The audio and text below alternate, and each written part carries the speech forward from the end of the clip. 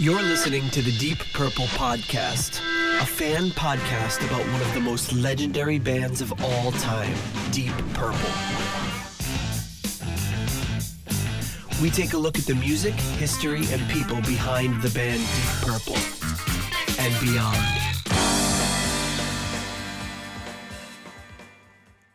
Welcome to the Deep Purple Podcast, bonus episode number 9, Mo Foster. This week, we are lucky enough to be joined by the legendary bass player, Mo Foster. John, what are we going to be discussing with Mo today? So today, Mo talks about the Butterfly Ball, his new CD, and his career in between, and a lot of great and funny stories, too, that really don't have anything to do with music. I know, that's our favorite kind. So some that do. So yeah, we had a blast talking with Mo. Hopefully you enjoy listening to it. And here we go. Here's our interview with Mo Foster. All right. Today we are joined by Mo Foster, who needs no introduction on our show. Mo, thank you so much for joining us. Great pleasure. So, wanted to start off, you've got this great new album coming out. Can you tell us a little bit about where that came from and why that's coming out now? How long have you got? All day for you. It is a long story. I'll just show it to you. This is the... there's the cover. Great. And that was designed by a friend of mine who I'd showed her the cover to Dave Brubeck's Time Out album. Oh, great. She just sort of vaguely inspired by that, and that's where it came from. I'll try and cut this down. I had in the 70s, I had a band called Affinity. We were a kind of jazz rock band, and we were managed by Ronnie Scott at the club. And that lasted its course. The singer was Linda Hoyle, and many, many years later, I re-met her at a reunion gig at my university. And she came and joined us on stage and sang, and it was good fun. And we started writing. And the outcome of that was an album for her. This is 5 years ago, called The Fetch, which I had to mix and finish in Canada, which is where she lives, London, Ontario. And I'd set up a launch gig for her at a jazz club in London called the Pizza in Dean Street.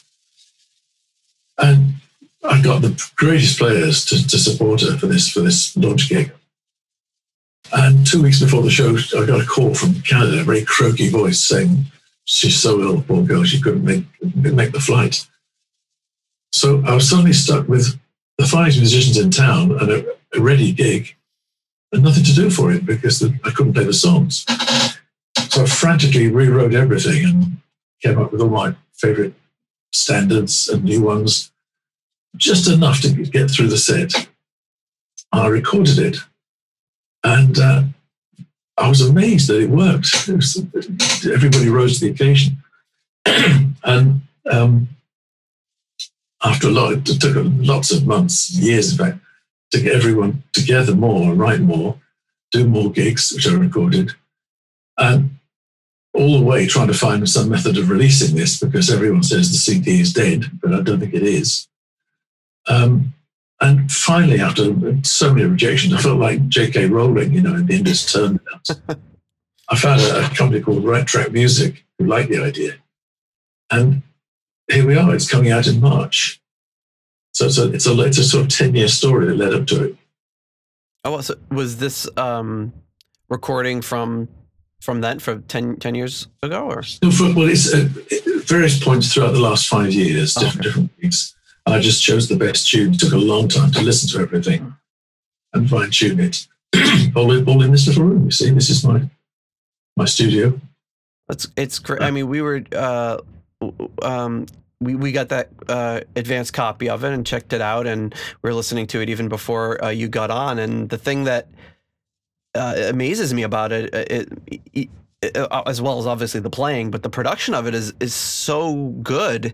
We're listening, and then you forget that then all of a sudden this crowd comes and starts clapping, and you it's surprise after every tune. I keep getting surprised, like, oh yes, it's a live album. What can I say? it just took a very long time to get it to sound like that. Lots of fine tuning. I took advice from some great engineers, people like Ken Scott, who did lots of Beatles stuff at Abbey Road. And because they have different ears to musicians, they think differently.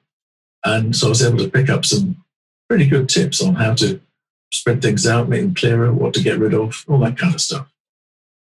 Well, it definitely paid off because it sounds great, and you've got a really good collection of some really good classic tunes as well as some originals as well. Sure. So what kind of what made you come to this collection of songs? Was it just kind of over time you decided these are some of the ones you guys enjoy playing the most? Some I've wanted to play for 50 years, and some I found on the way. We tried a lot of tunes we tried that just didn't work. I was trying to. Well, what happened was I toured with Gil Evans. Do you know Gil Evans, the composer arranger? I know the name. Yep.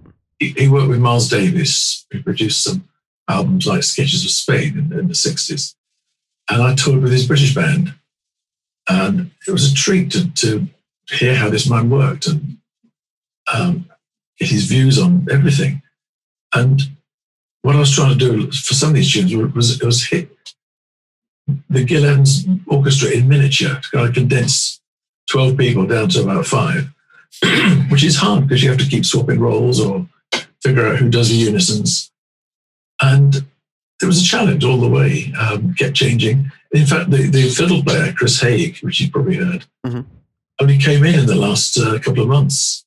I had to overdub him because he wasn't at the gigs. Oh, I was going to ask about that because I noticed he wasn't on the list of musicians. So I said, that sounds an awful lot like a fiddle. That's right, yeah.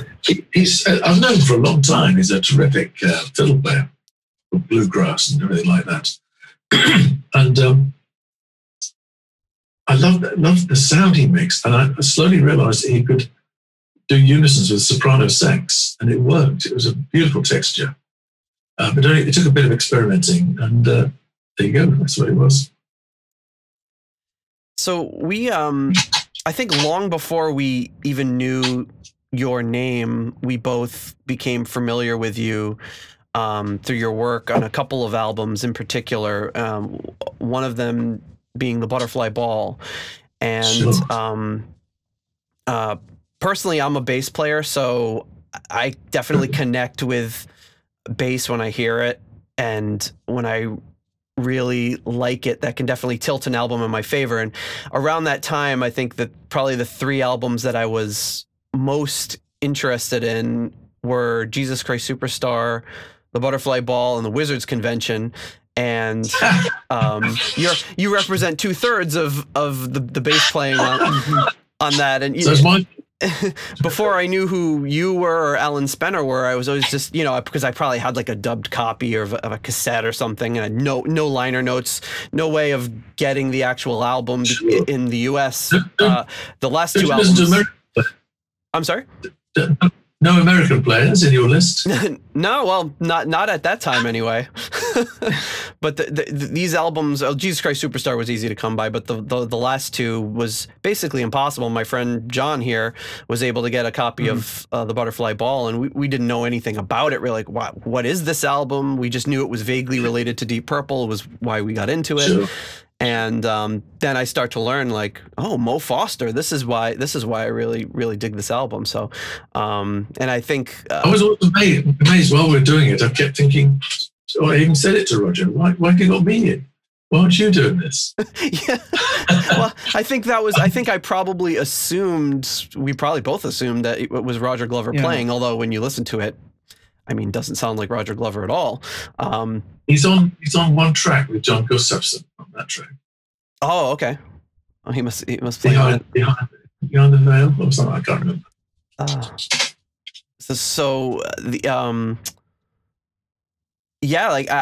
think the thing that they have in common with Jesus Christ Superstar too is you've got not just a bunch of musicians who don't know each other, but you've got these kind of core bands that are supporting the album. So as far as The Butterfly Ball goes, what do you remember from that album recording? You've got kind of a few phases. You've got the album, you've got the concert, and then you've got the movie. So what's your kind of memory of that time? Well, the album was a treat to record. We were doing it at a studio called Kingsway, which is where a lot of famous records are made. Jimi Hendrix did Hey Joe there, for example.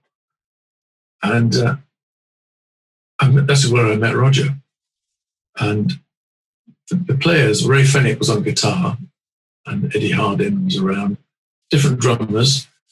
But it was so musical. I was so impressed by Roger's musicality, by the way it was so completely not a Deep Purple record, and lovely. And then eventually, it was intended to be the music for an animation. You've probably seen Love Is All. Mm-hmm. Yeah. And that, I think the money ran out or something like that. But in order to keep it going, the idea was to put on this concert at the Albert Hall with lots of Purple guests and film it, and it would be for a charity. And the concert was fantastic. Everybody rose to the occasion. And sometimes performing the song on stage for the first time, you never heard it before. And it went down very well. And then we went to see the film. I mean, I've told you this.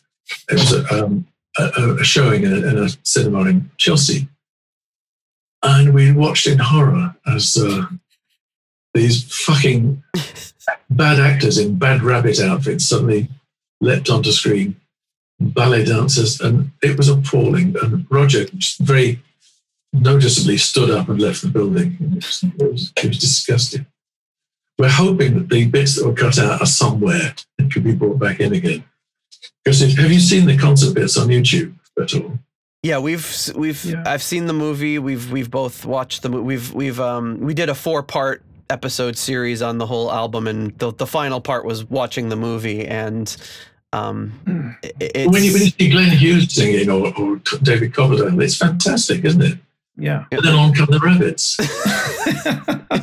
It's one of the more baffling things I've ever seen in my life, and frustrating, I should say, because like you said, I would pay a large sum of money to see the uncut concert footage, because you've got this juxtaposition of some of the worst amateur cinematography ever with one of the greatest concerts. Like we've had the question from our viewers before, if you could go back in time, what would you do? And I would go to the Butterfly Ball concert at the Royal Albert Hall and be there in person. And we've talked to a few of our listeners who were there and talk about how incredible it was, and very strange to define it that way. I think the one very funny outcome was that you saw Vincent Price sitting high up in the organ loft of the album. Very impressive, very dominant. And when the show was over, everybody forgot about him and he got locked in. Vincent Price is locked in the Albert Hall. Did he have to spend the night, or did he get out in time? I think he was found. That's great. Brings us to the other album that we discussed, which is the Wizards Convention. And we had gotten, when it first got released on CD, this kind of the Butterfly Ball with a few tracks from the Wizards Convention. So, of course, there was really no internet to do research at the time. And we're like, what is this? There's a few extra tracks here that we really like, too. How do we get this album now? It wasn't something you'd find even in secondhand shops around here. So how did that project come about? Well, it's Eddie Hardin's project. I think he just wanted to carry on. He liked what had happened with Butterfly Ball. I think, didn't he co-wrote Love Is All, I think. Mm-hmm. So he wanted to carry on. So he just got some of the same guys, same studio, and a few of his other mates. And that's it, really. And it does kind of lend itself to being almost a sort of sequel to that album. And yeah, sure. Carries on that feeling. There was another one as well. At least number 2, Wizards 2. Have you seen that one? Mm-hmm. Yep. Yeah, that was in the mid-90s, right? Yes, yeah. So what was... You had some other projects with Eddie Hardin, too. What was your relationship like with him musically? I have one memory of Eddie. It would be a Sunday morning. I'm having breakfast. The phone rings. It's Eddie. He says, can you come down to the studio? I said, what time? He said, 2 hours ago. It was spontaneous, that's all. It was really just a working relationship. I just turned up in the studios and that was it. So he'd kind of just give you some, like a structure of the song that was written, some charts, and you'd just do your thing? Yes. There's no instruction. Chord chart if I was lucky. Mm-hmm. Mostly people like him and Jerry Rafferty, who I work with a lot, you sit next to them while they play the piano and write your own chart, write inversions and shapes, little riffs, whatever. It's up to you. And that's what you're hired for, to do that.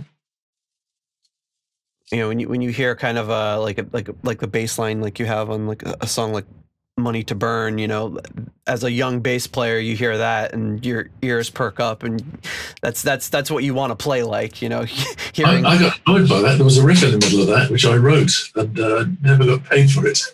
Oh. Bit late now. Yeah. I'm sure that's got to be that whole process of accrediting everything's got to be very difficult. It's hard. I mean, the famous ones are things like Anthony Jackson, who wrote the intro to Money Money. Do you know the song, the OJs? Yep. It's a brilliant bass intro, and the song is nothing without that, is it? And he had a long fight. He did get something for it in the end, which is good. You can see why some bands have such hard feelings and have these messy breakups and everything when that part of it can get very challenging. Yeah, the smart ones are like, I think is it U2? Or they just split everything 4 ways. That's simple. Mm-hmm. Yeah, it seems like the easiest way, but then sometimes resentments can creep up depending on who's in the band. Say, well, I wrote 39% of the song, really. It reminds me of at the end of a long meal, and one guy says, but I didn't have a prawn cocktail. Yeah. Exactly. But yeah, like there's something about that time period, and we've covered a lot of albums from that time period, and you start seeing the same names come up all the time, the same great musicians. We've had Ray Fenwick on the show as well, and heard some of his stories, which was excellent. And when you start, sorry, I'm interrupting. Sorry, no, please. In the stage, you have the Wrecking Crew, as it became known, which is the LA session team. You know that. Well, we had a similar team or set of teams here, but it never had a name. Can you see that little poster behind me there?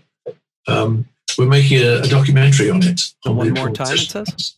Yeah. Yep. It's been at it 7 years so far.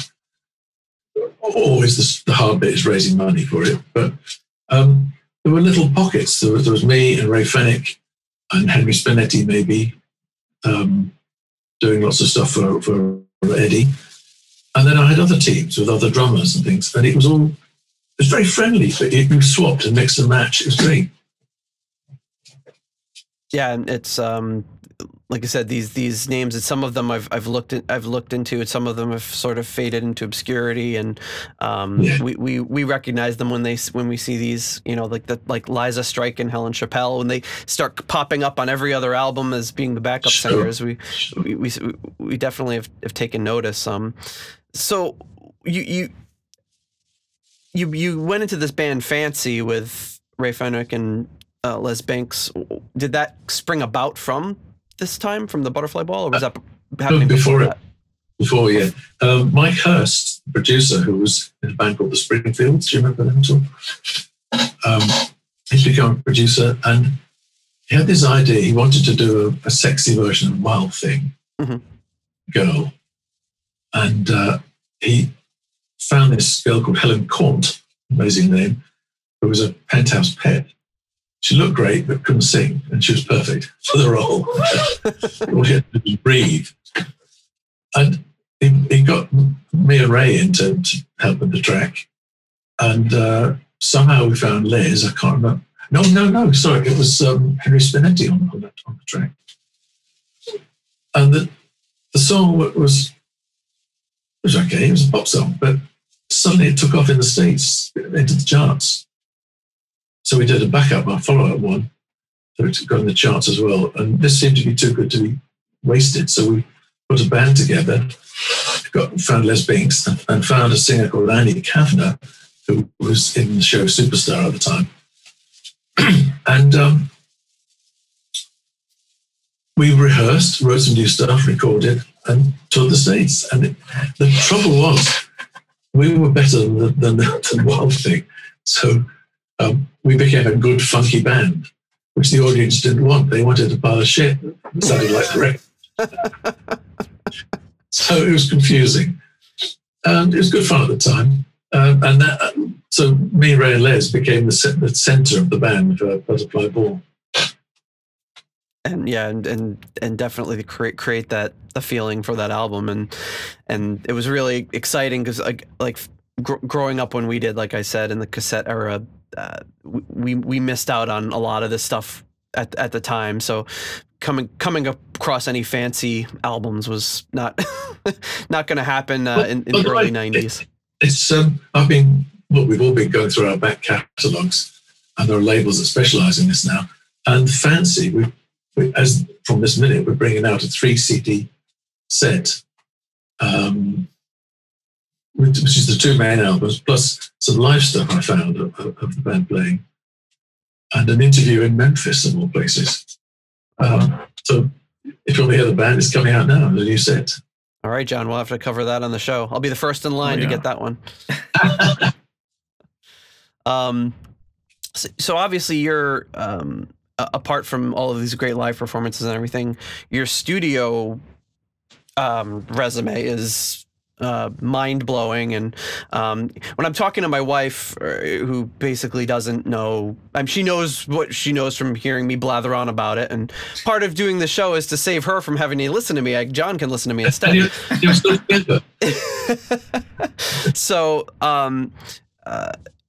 whenever so I'm talking to this person today, she said, "Who is that?" And then I say, "Here's some of the tracks they've played on." She said, "Oh," and the average person in the street might not know Mo Foster's name, but when I start to tell about your resume, little do they know they've been listening to you their entire life. So, what are some of your highlights of this amazing studio career you've had? Oh, it's hard. Did I send you that list? I did. Did you get that? I don't know. I mean, I'm familiar with a lot of the projects. I'll send it to you. Somebody asked me to write out a list of everything I've played on. Oh. And I freaked myself out. But it took a few weeks. I was finding things in cupboards and looking at discogs for help. And it's almost 300 albums. Wow. Over 50 years. It's a big piece of work. And there's a lot of shit there really was. we used to have a phrase at the time, if a piece of music was that bad, the phrase was lie back and think of the invoice. But there were the pinnacles, there were the great ones. Working with Jeff Beck was such a treat. He's the finest guitar player in the world, I think. He just improves every day. And when I toured with him, would you have been around then? We toured America in 1980. Would have been a little before. Well, we were around, but we weren't going to concerts. Yeah. That's a big thing. That was wonderful. And I toured with Phil Collins, Gil Evans, I mentioned. Jerry Rafferty is a master songwriter, singer. And I did bits of 6 albums with him. That was wonderful. And just when you stand next to him, his mouth opens like a little slit, and out comes this golden sound. It was fantastic. I'm answering your question. Oh, for sure. I mean, there's a lot of connections between you and the extended Deep Purple family, and we've got in the early 80s, the Michael Schenker group, you were with Don Airey and Roger Glover and Simon Phillips, and that's right. Yes. How was that project? That was amazing. I'd never met Michael before. Simon I knew from Jeff, and we got together in studio in North London. I forgot the name of it now.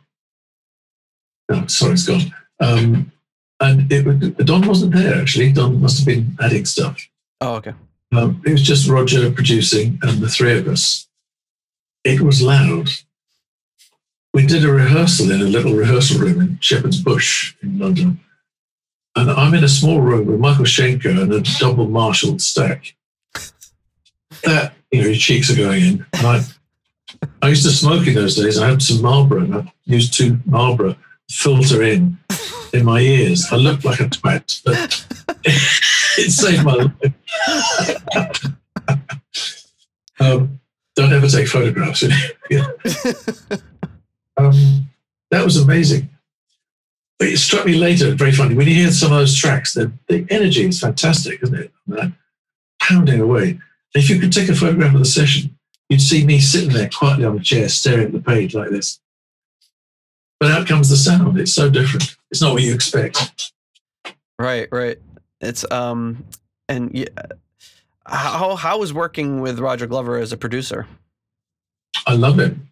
He just has great ideas. He's very sympathetic, friendly. It just worked. And he solves problems as well. But in the studio was called Wessex. It's a big room. And for some reason, it was very dead. And Simon's big kit needs to breathe. And it wasn't doing it in the room. So Roger had this brilliant idea of hiring in a PA system. So all the kit was mic'd up into this big split system, which then blasted out into the room. And then he mic'd up that. So the sound of the kit is an amplified kit in a studio. Oh, wow. That's clever. It's really, now I have to listen to that album again with a with a different ear. So I mean, you mentioned the Purple. I worked with Ian Pace. I did some tracks for Gary Moore, and I think you said that was one of your favorite projects, right? Was working with Ian Pace and Gary Moore. It was lovely. Yeah, we did a track called "Empty Rooms." It was the first one, and it's just beautiful. It's a lovely track. What was it like working with Gary Moore? I loved him because he was such a free player. He gave such energy. In fact, when I did my first album in '87, it was called Bella Cis, first solo album. I'd asked Jeff to play on it, and to my great surprise, he said yes. So I was going to have Jeff Beck on an album. And then a week before the recording, he was working on one of his hot rods, and a plank slipped and trapped his thumb and broke it in 2 places. So no way can he play. And in panic, I rang up Gary. So if you can't get Jeff Beck, get Gary Moore. Not a bad replacement. Not a bad choice, yeah. And he played beautifully. I had to record him in. He was on what's called a tax year out of the country. He was in Ireland. He was in Dublin. There's a studio there called Windmill Lane. And I flew over one Sunday morning with my 2-inch 24-track tape. Flew to Dublin, set it up, and he played exquisitely. And we did 3 tracks, packed up the tape, had a pint of Guinness, and flew home. And I was terrified on the flight home because I'd got this unrepeatable performance of Gary on the tape, not copied. There's no, we didn't copy anything in those days. And a guy came and sat next to me on the plane and put his briefcase next to my tape. And my surreal imagination took over. I thought he might be a magnet salesman.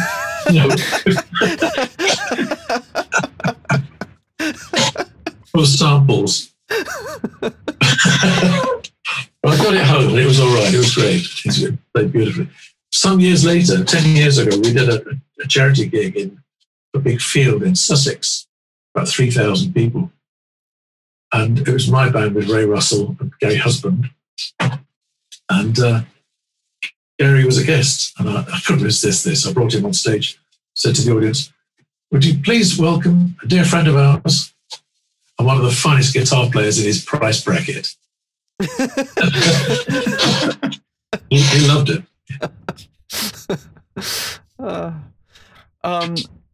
So apart from your work on your amazing work in your resume here, your list of albums you performed on, you've got this great book that came out a few years ago, the British Rock Guitar.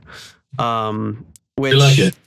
Oh, it's great. We've talked about it a number of times on the show. Just I mean, I can only imagine the amount of work that you put into a book like this. It's not just like you sat down and typed out some stories. I mean, the pictures and the way it's a great book because you could sit down and read it from front to back, or you could pick it up at any page and just start reading and get a great little story. You could be a coffee table book. It could work in any format. So how did this project come along, and how long did it take you to write this? Well, it took a lifetime. I'll just tell you, a friend of mine said he keeps his copy in his toilet. Gave him a problem. He calls it Foster's Ring. I love stories. I'm sure you do. And I just happened to gather them. People would often say, we chatting around a table, people would often say, we must write this down. And no one ever did. But very slowly I began to get things together and realized there was something here. It took a long time to structure it. I couldn't figure out how to put, what was interesting, what wasn't. And I'm carrying on. I've still been collecting stories. I'll tell you a quick one I love.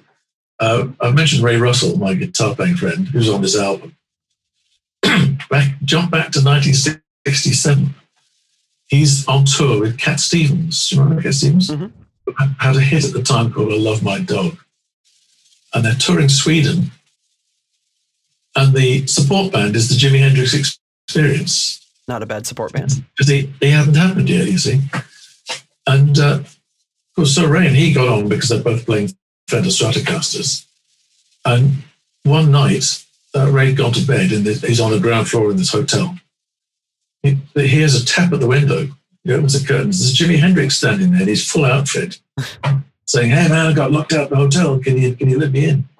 So Ray's in his pajamas or something, and he opens the window. Jimi Hendrix climbs in, and they both sit on this single bed. And Ray said, "Would you like a cup of tea?" That's it. Not the question you think you'd ask Jimi Hendrix, is it? Yeah, if you could go back and ask Jimi Hendrix any question, what would it be? Would you like a cup of tea? So, what am I saying? It took a hell of a lot of research. It was all pre-Google. There was everything was face-to-face. I had to travel to places to meet people and subterfuge, trying to draw photographs out of bottom drawers. It was a very different world then. But I loved it because the people are so entertaining. The stories are fantastic.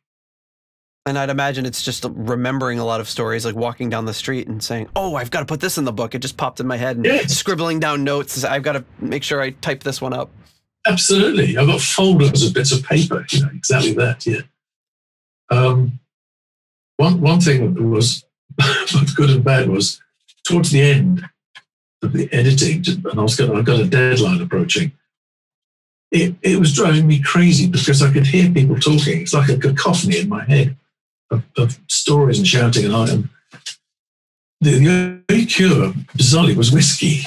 And I was getting through a lot of it, too much. And the day the book finished, I thought, sod this. And I stopped. And I haven't drunk since. So it was very easy to stop, but it was a terrible time, those 2 months. Oh yeah, just trying to wrap up this. I can imagine as tying all of this together had to have been quite a challenge. Just a bit, yeah.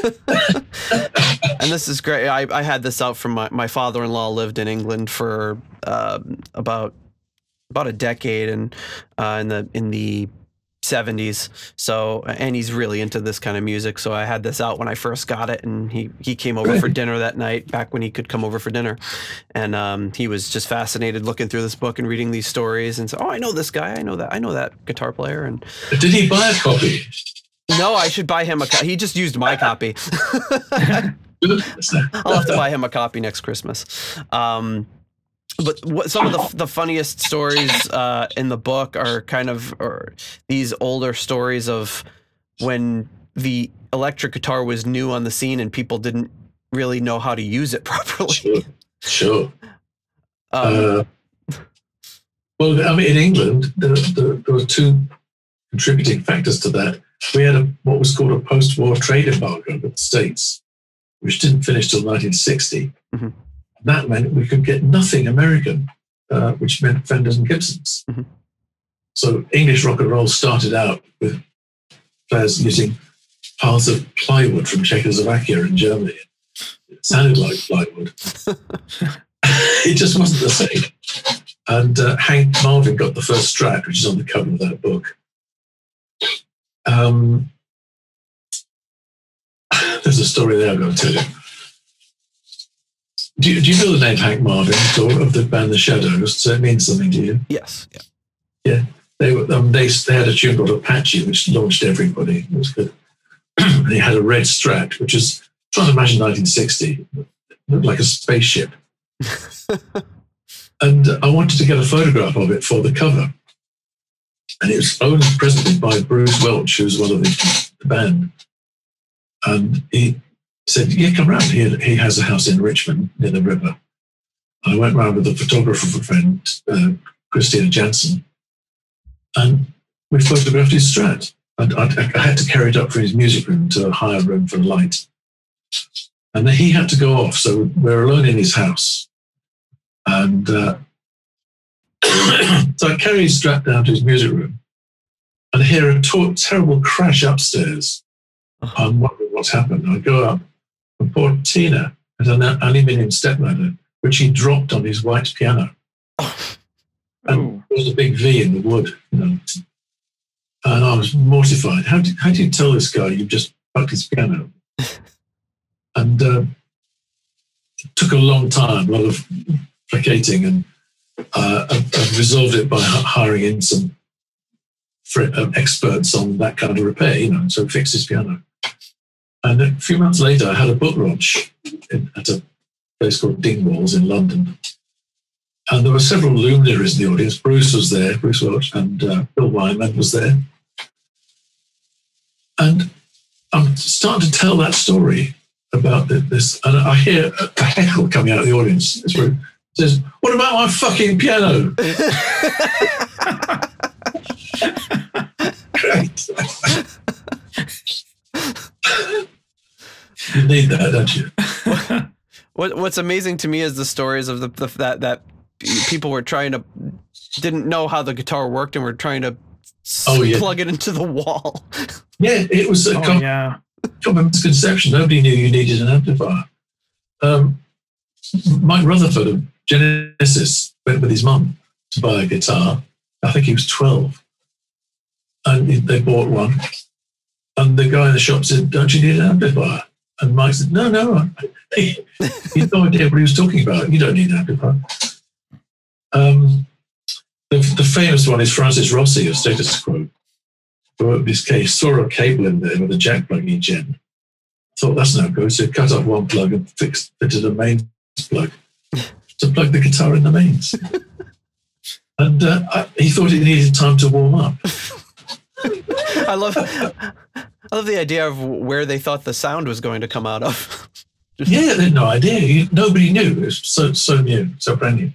And my friends at school, we hadn't got any money, so we made things. We made our own amplifiers, circuits and magazines. And I made my first bass was made from an acoustic guitar with the strings tuned down. The pickup was 2 military earphones inside a plastic soap dish. And it was okay up to the 5th fret. From then onwards. But it was exciting. You know, you made things. And still I think, one of the guys in my band enjoyed making amplifiers, but he wasn't very good with materials. He didn't use strong supports and steel and stuff. He used lollipop sticks and sellotape. And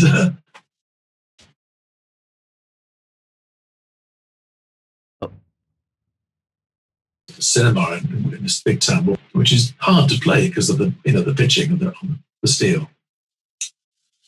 And his amplifier is here, and it kept cutting out because of the way he built it.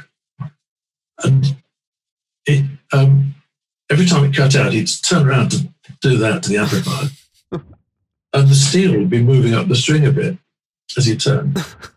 So his performance was a sequence of kind of yodels. Can't go this.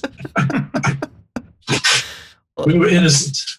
Well, it's pretty great that you can have that. People. Sorry.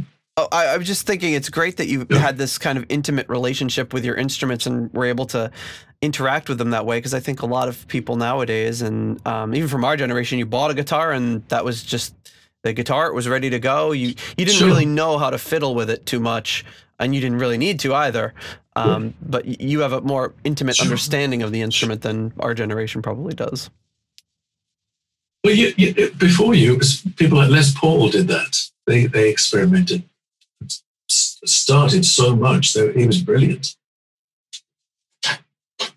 So I wonder how does it look to you over the course of your career being a musician, seeing what a sort of like virtuoso guitar player in the 1950s and 60s would be like versus the things you see today that even in the course of my being a fan of music, I think I would have been astonished at how the progression I've seen musicians make. Like, what does that look like to you? What would you imagine of this future that we're living in now looking like? I think the biggest journey are the Fender guitars. If Leo Fender could have begun to imagine what people did with the Stratocaster, we started out as a country instrument, didn't it? Really. And then a few rockers took it, and Buddy Holly was significant in playing it in a rock way. And then it slowly took off, and then people put their personalities on it, like Jimi Hendrix, Jeff Beck, Hank Marvin. It's all the same instrument, but my God, does it sound different. It's fantastic what they achieved. And then there hasn't been any, other than some kind of weird showy things, and there hasn't been a ton of technological advance in the electric guitar in the last 50 years, right? Well, yeah, little ones. I mean, it doesn't hum so much. It's more stable, but not that moment in 1954. I think the Strat was world beating. It was a stunning moment when that guitar came out. It was an object of. Do you remember the album cover, The Chirping Crickets, Buddy Holly, the Crickets? Oh, yep. And there's a Strat there. We used to look at that and wonder what it was. It looked like a mixture of a kind of suite and a spaceship. I like that idea, saying it looked like a spaceship. It was so futuristic looking, right? Yeah, it's brilliant. And the weird part for me was discovering that Leo couldn't play. He just took it from guys who could and made it happen. And they would have been still primarily using like upright basses at that time, right? It wouldn't have been that common to see an electric bass. Yes, that's right. There was a bit of animosity two ways. One, the electric bass called the upright a doghouse. And the other way around, they called it a vulgar plank. But they're both wonderful. I'm better at electric than upright. I love the sound of an upright. It's so emotional. In fact, when the fretless came in, that was a kind of weird compromise. It was lovely. Do you know how I got my fretless? Do you know about this? No. I'd heard Jacko's album in '76, loved the sound, but didn't know how he did it. What I didn't know was that he just pulled the frets out and put wood filler in. Simple as that. Right. I didn't know, and I went to a symphony double bass repairer, guy who does the London Symphony Orchestra, and he had an old ebony neck off an old upright, took off all the frets of my jazz bass, fitted this ebony, went through 3 plane blades, it was so hard, and I had a fretless, and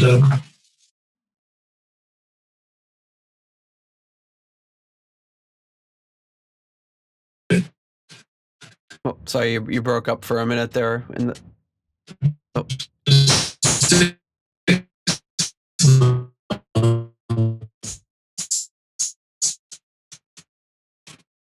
Oh.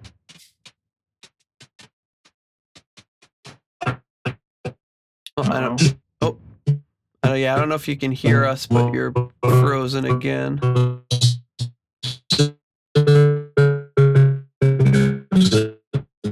Nightmare because the pitch was so awful. And but that was, I mean, yeah. Oh, sorry. Yeah, you broke up a little bit during the fretless story. Shall I finish it? Sure. It's just that I had it was an all black neck, all ebony, and I had to go. I've got some marks on, so I could see where my fingers were. But that was it. I did it entirely the wrong way, but it sounded great. And it had down the bottom, it had a growl like Ron Carter does on his upright. So it was actually a neck from an upright bass that you affixed to an electric body? Yeah. Wow. Oh, wow. So this was a Fender Jazz. Oh, and, wow. You can see it has a bit of an overhang. Oh, yeah. And the marks were put on afterwards. And I lost my Fender deck on 30 seconds. But that's it. It's lovely. I love the sound it makes. Beautiful. Wow, that's something that I just wouldn't even know was possible. Yes. I'm going to show you one other bass. Do you know the Alembic? You know the Alembic basses? Yeah. Made in California. I needed to, in sessions, you have to have all kinds of different sounds available. So whatever anybody wants, you've got to be able to have it. You could not get Alembics in England.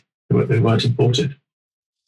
And I happened to do an album at Caribou Ranch. You remember in Colorado? Do you remember that at all? I don't know if I know that. No? Okay. It's one of Jim Garcia had a studio there. Beautiful. On a big ranch. And afterwards, instead of going home, I went across to the East Coast. And there's some friends. And I ended up in 48th Street, which I'm sure you know. Mm-hmm. And in Sam Ash, they had 3 Alembics hanging there. This is like treasure. Yeah. And I got this one. Bought it. It's quite a beautiful piece of stuff. Beautiful. Yeah. Love it. Yeah. And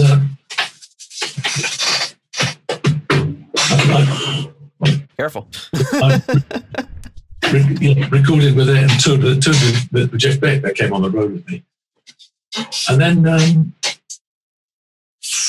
what year? About 85. It was a hot day and my front door got left open a teeny bit. Someone just walked in, saw a tall case, and off with it. It disappeared. And 3 years later, that's 30-something years later, I get a call from a guy in Cambridge. And we chat, and it turns out he's got it. He bought it very cheap somewhere in some weird... So it had gone around. It had been very badly damaged. Oh, wow. And he was very kind. He got on the train, came to London, and gave it back to me. Wow. What a wonderful gesture that is, isn't it? So how did he know it was yours? There was his teacher had found my name inside a pocket somewhere in the case. Oh, wow. Huh. And I had to, it took 6 months to get it restored. It was such a state. Oh, God. All the lack of curling. And it's just wonderful to have it back. But after 30-something years, it's very weird. Yeah. It doesn't appear on any of my own albums because I didn't have it. Oh, wow. Are you using that on your most recent recording? No, because it was just one Fender on the live stuff. Wow. Well, that's got to kind of feel relieving and kind of strange at the same time, right? Odd, yeah. Yeah. I couldn't play it at first. It's like when you meet a very old friend or something. You're cautious and you have to feel your way back into something. Just. See, like meeting an old friend from grade school that you haven't seen. Yeah. Wow. Well, Mo, thank you so much for taking some time to speak with us this morning. This has been a real treat for us to be able to talk with you. I hope it was interesting. Oh, it's always interesting. And every when we were talking to a couple years ago, I think, we had we talked with Martin Ford, had him on the show, and I mentioned something about you, and he said, "Oh, Mo will be much more interesting than me. He'll have some great stories." Great. And Martin was great. Did he tell you his dog shit story with Phil Collins? No, I don't think so. Martin did some orchestral stuff on Phil's album. Mm-hmm. And he arrived at Phil's house one day. Phil just had a beautiful carpet fitted in his living room. Martin comes in, says, "Great," and walks around the room, not realising there was a big dog turd stuck in his shoe and it spread all over this new carpet.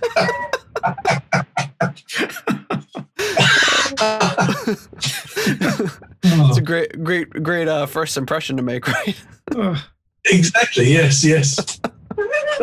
In fact, if you look at Phil's first album, there's a credit to Martin Kickers 4. Oh man, he didn't tell that story. Maybe that story is a little more painful for him. Probably. For you. Oh, that's great. Well, thank you again so much for coming on. So how are people going to find this new album? When's it coming out? How do they find you? It's coming out in middle of March. That's 2 months. The label is Right Track Records. That's all I can tell you right now. I'm sure you'll find it from that. It's called Mo Foster and Friends in Concert, and it looks like this. Oh, great. We'll be sure to post the links to all that when it comes out too. So, I mean, you spoke to Sam, didn't you? Sam. Yes. She'll tell you everything. Oh, great. I can't believe it. At my age, I've got a PR person. Never had one. It's the first time? Yeah. Oh, yeah. Wow. Oh, she's great. So, well, Mo, thank you so much for coming on our show. We really appreciate talking to you. Great. Yeah, you too. All right. Have a great day. Thank you. See you again. Okay. Thank you for listening to the Deep Purple Podcast. If you like what you hear and would like more episodes in the future, please donate on Patreon to support the show.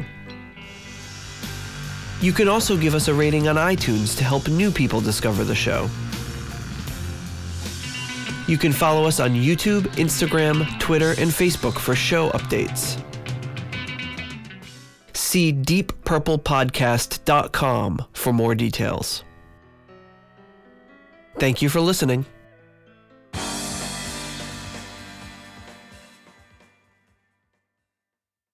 Do you realize this is like a seance? Mo Foster has entered the room.